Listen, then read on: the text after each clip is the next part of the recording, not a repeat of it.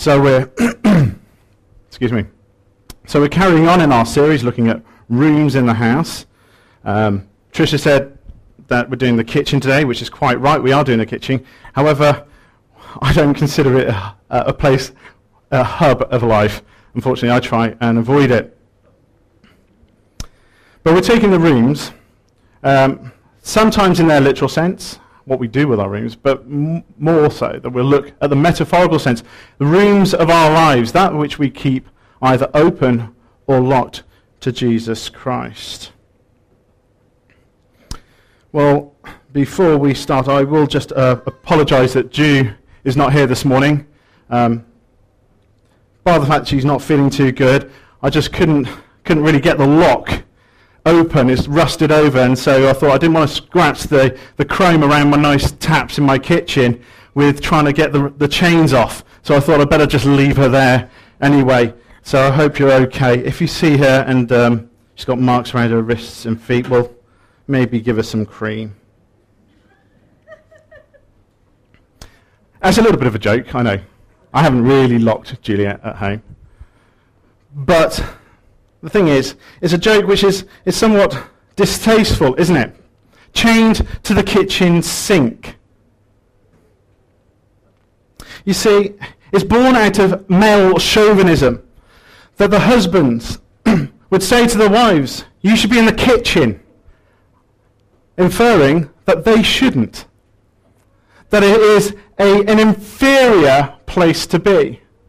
That menial tasks aren't for them. They are above that.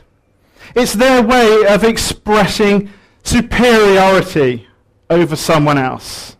Subjugation.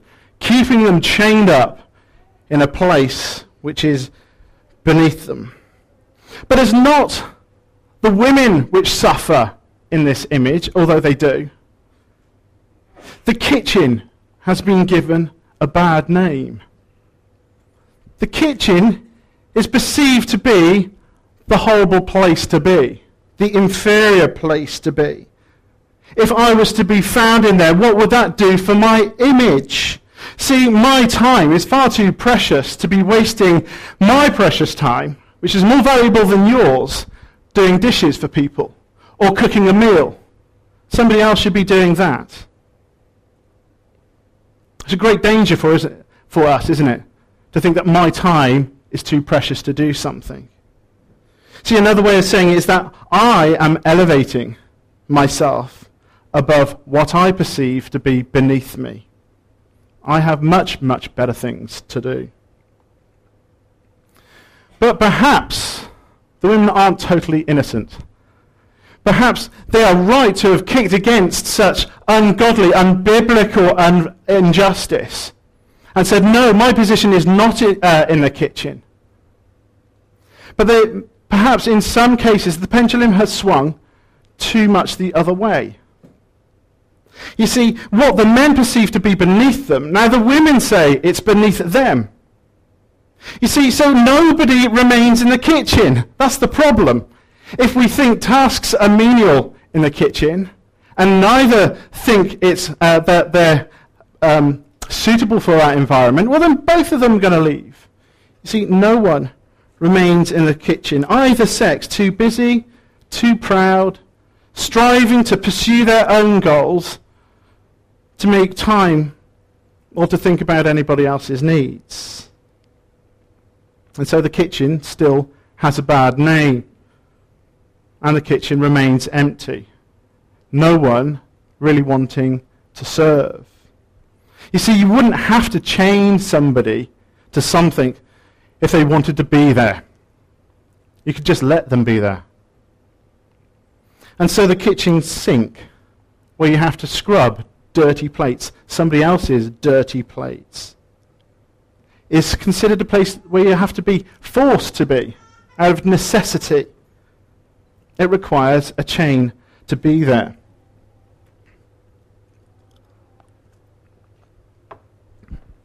Well, perhaps that's symbolic of our attitude to everyday kind of service. Perhaps it is.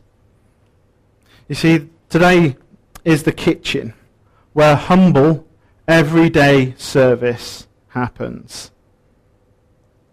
And so if this is our attitude, perhaps we are not occupying the kitchens as we should be. We both have a wrong view of what service is and a wrong view of ourselves, thinking that the kitchen is not worth it and we are above that menial task. And so there is a problem. We have the empty kitchen in our service, not wanting to be there. Well, secondly, actually not secondly yet, we don't want to go too fast actually. We want to see that though, that attitude that I am great and the kitchen's not, so therefore I shouldn't be there, it's been turned on its head. Jenny has just read from Luke 22, verses 25 to 30. If you've got your Bibles in front of you, then please follow me with as I look at those passages. It says the kings, or Jesus says, can I just go back just a little step to verse 24, because a dispute arose among them as to which of them was to be regarded as the greatest. Can you see the setup now? That we have the man too great for the kitchen. But he said, and Jesus said to them, the kings of the Gentiles exercise lordship over them, and those in authority over them are called benefactors. Well, benefactors, I sort of had a good idea what benefactors were, but I thought I'd better look it up because I'm not the brightest. But it's a title of honor given to service. And so they consider that being Lord over all, being a Gentile king, exercising authority, lording it, is an expression of honor. It's a symbol of greatness. Essentially, the Gentile kings were bossy people. They felt they had the position to exercise, and they abused that position, thinking they were great. We all know bossy people. Perhaps we're one of them ourselves. But Jesus says we are to be different because we are different. He says, but not so with you. You're not to do the same thing. No matter what position you may hold, how important you are regarded, assume the position of humility. Assume the attitude of humility, giving up our own claims of honor and importance. And instead, he says, consider yourself as the youngest, those really without rights or any say. Who is the greater, Jesus asks then? You see, he doesn't deny that it is the person reclining at the table. That is a position of authority and honor. Jesus asks, doesn't he? Is it not the one who reclines at the table? Well, the answer is yes. But then he says, but I am the one among you. I am among you as the one who serves. See, Jesus doesn't deny the position of honor. But neither is Jesus weak. He himself, though, claims to be gentle and humble, the characteristics of a true servant. You see, he turns what is deemed to be a position of honor on its head. Not greatness and power as the Gentile kings, but gentle and humble like Jesus Christ. The Lord of all the universe has come down and serves. See, don't expect an invite from the overlords. They don't want to share power. Yet Jesus Christ does. He says that you may eat and drink at my table, in my kingdom, and sit on thrones judging the 12 tribes of Israel. See, greatness and honor of any lasting significance is to be found in humble service. Jesus' banqueting hall is accessed via the kitchen, a place of humble, everyday service. See, when the doors are finally opened to that wonderful banqueting hall, see, will you be found in the kitchen serving one another, or will you be desperately fumbling around for your key to unlock the kitchen door? So we have a problem. Perhaps we perceive the kitchen as a bad place to be, and therefore we haven't let Jesus in at all to our kitchen in our hearts and our lives. The kitchen is empty. Well, perhaps it's locked from the inside. But we are in the kitchen, we are doing work, but we've excluded Jesus. We've locked him out. We're in the kitchen, busy, serving our own interests. Now, there's two kind of characters, similar, but slightly different, which I feel might be the people who lock Jesus out of the kitchen. There's the ones which have the self-righteous, or as I would call, the martyr complex. And there's those who are selfish and see what they can get from service. Well, the martyr complex, I'm sure you know these people. I'm sure you come across them every day. They announce that they are doing good, that they are serving you. It's like they have a little trumpet in their pocket and go, do you know I'm doing good to you today? Look at me. And when things are hard and people ask you, can you help? The martyr complex will cause people to go, go on then. Oh, really hard for me, but I will. You know those people who make a show of what they're doing, who make sure you know how hard it is for them. Well, in Matthew 23, Jesus says, "Woe to you, scribes and Pharisees, hypocrites! For you are like whitewashed tombs, which outwardly appear beautiful, but within are full of dead people's bones and all uncleanness." You see, the martyr complex says, I'm more concerned about what I look like to others, how I appear, rather than what's on the inside. We announce our acts of service. We're certainly not humble.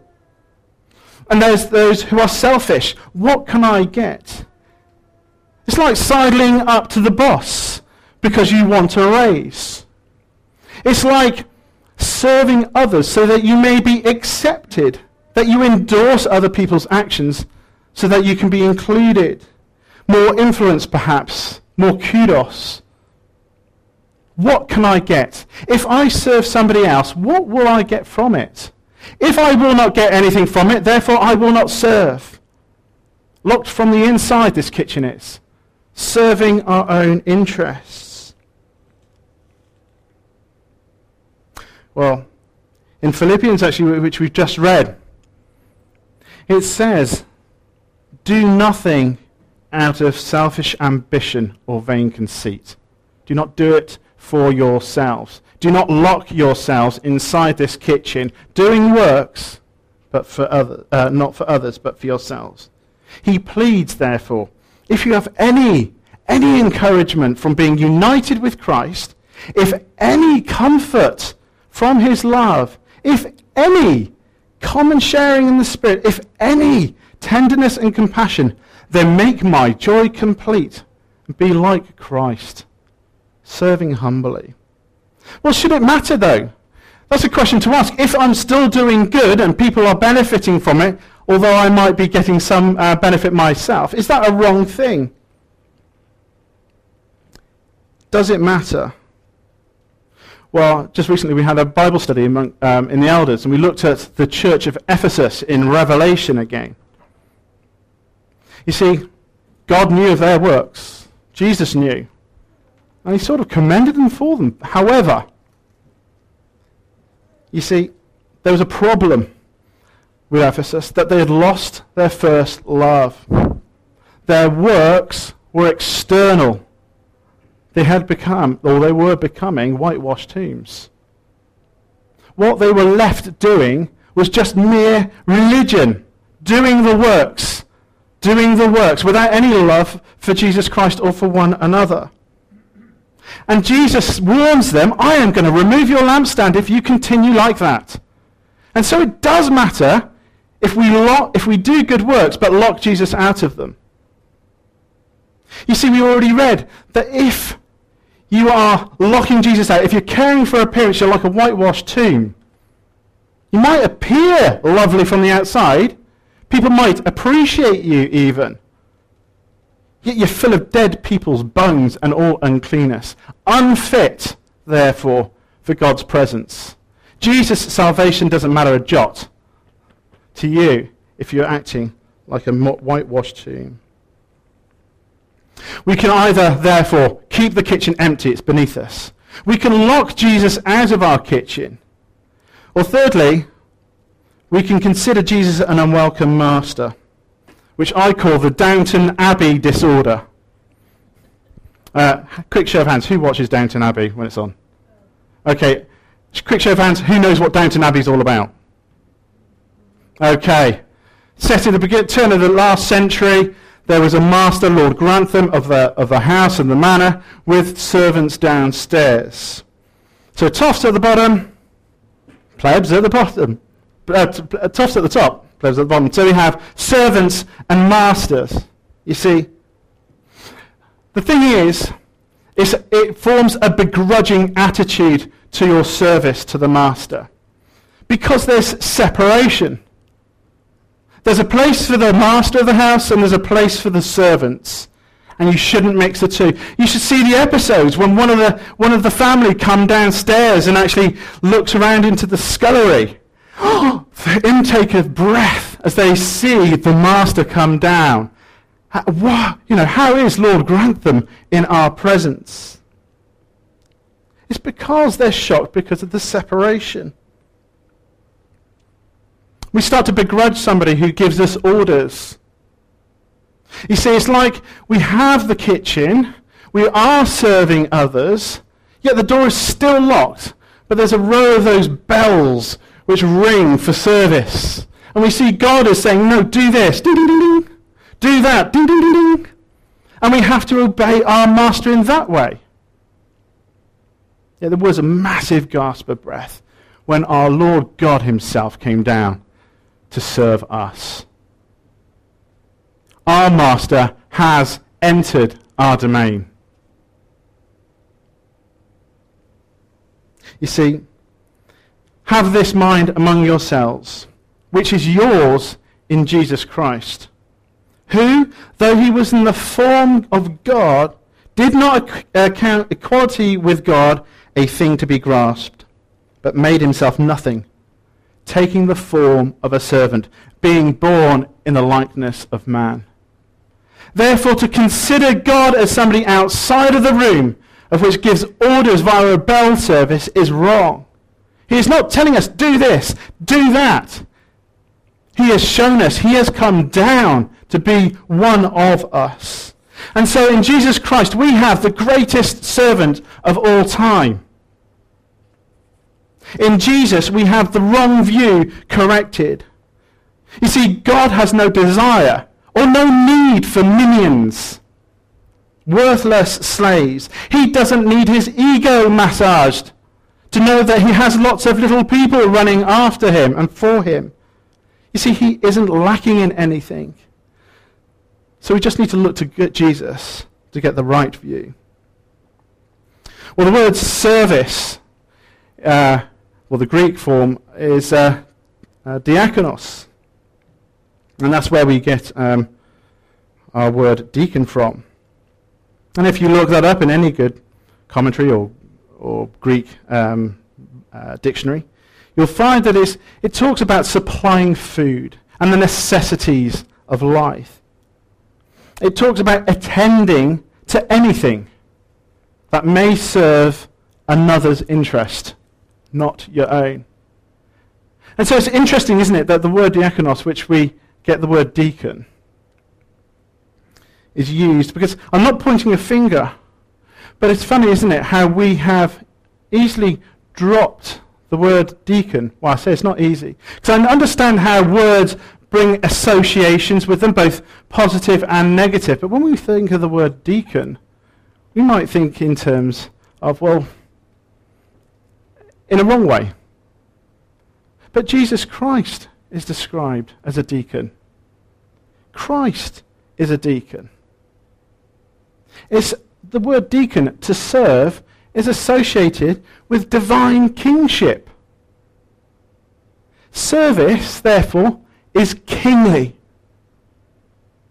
Service is being Christ-like, like the king. See, Jesus shows on many occasions what it's like to serve one another. And that's not a surprise, is it, really? Because as service is not such as the things that we do, but it's the attitude and frame of mind that we hold. See, when servitude is part of our character, it will just show up when we have in forms of compassion for one another and in the things that we do. For even the Son of Man came not to be served, but to serve, and to give his life as a ransom for many. That is Christ's character. See, Jesus' ministry involved the menial. He washed his disciples' feet. It also involved the cosmic proportions. He died for us. He died for the whole world. But he attended to us. And he served what was in our interest. He humbled himself. He humbled himself to even death on the cross. So what does it mean, therefore, for us to serve? Well, first of all, we must receive Jesus, the servant, as our servant. As our servant, we must allow him to wash us clean of sin. That we must allow him to serve us and to clothe us in his righteousness, so that we can stand before God, that we may be known as right before him. And we cannot do that unless, first of all, we allow him to serve us. But to recognize that when we do, we also recognize him as our master.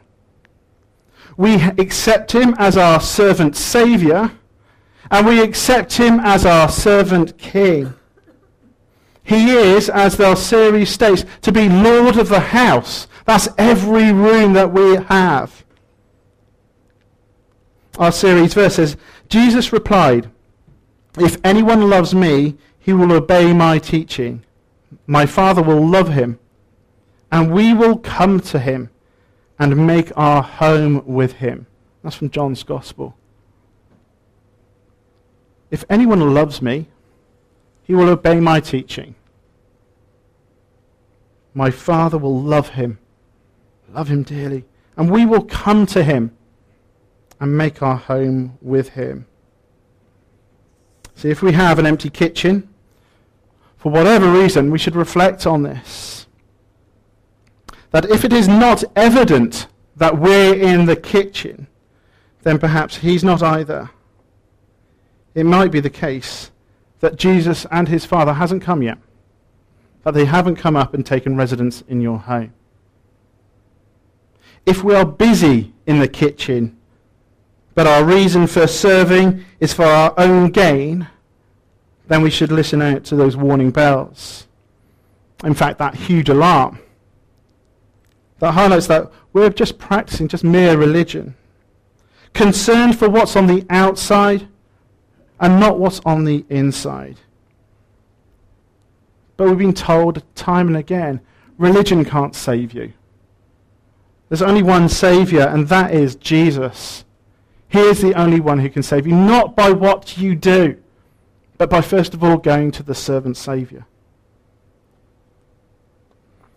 See, understanding that works and service count for nothing. Works and service count for nothing if we don't have Jesus in our lives.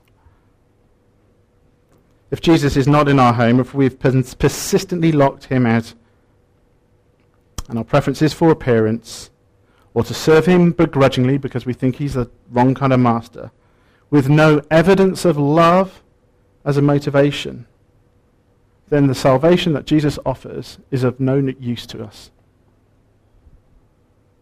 Yet if we love our servant Saviour and recognize that he is a good master and are willing to follow and obey, then we must push on, giving him greater access to our kitchen, the room of humble, everyday service. Just to finish then, we'll just consider what that actually means. What does it look like? To our Saviour, it means that he had to die on a cross, which is quite a great service. Well, for some of us, it may well be that we have to die for another. But for most of us, it does look more like humble, everyday service. You see, well, first of all then, let's have a look at that. First of all, it's humble. The kind of service that we do is humble. We are not to announce to everybody or to show off that we are doing things for their sakes and my detriment. I'm not to say that I am being poured out, so bless you, brother, but recognize that I have this big badge which says so. Simple service, doing kingly duties. Whether it's supplying a loaf of bread, doing some shopping, wiping tables. You see, they don't go unnoticed by the Lord.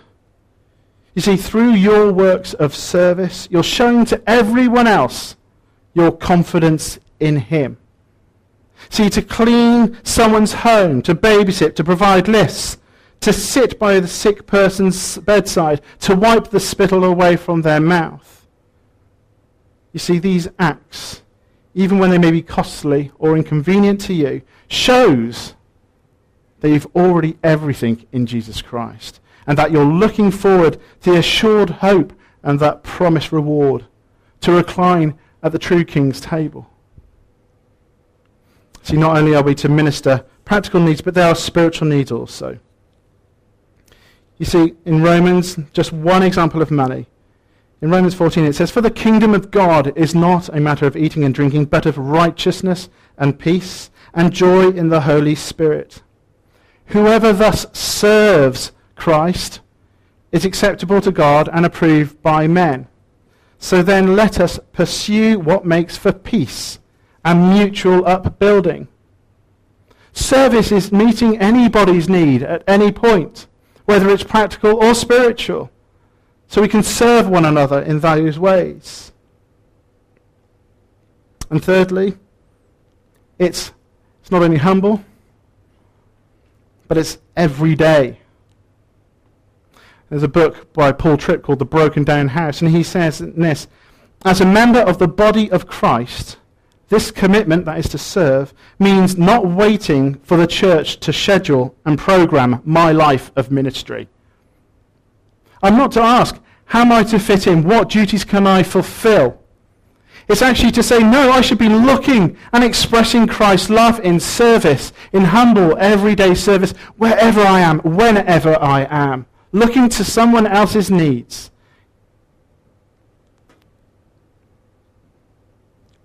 You see, we need to have this mind among us, which is in yours in Christ Jesus.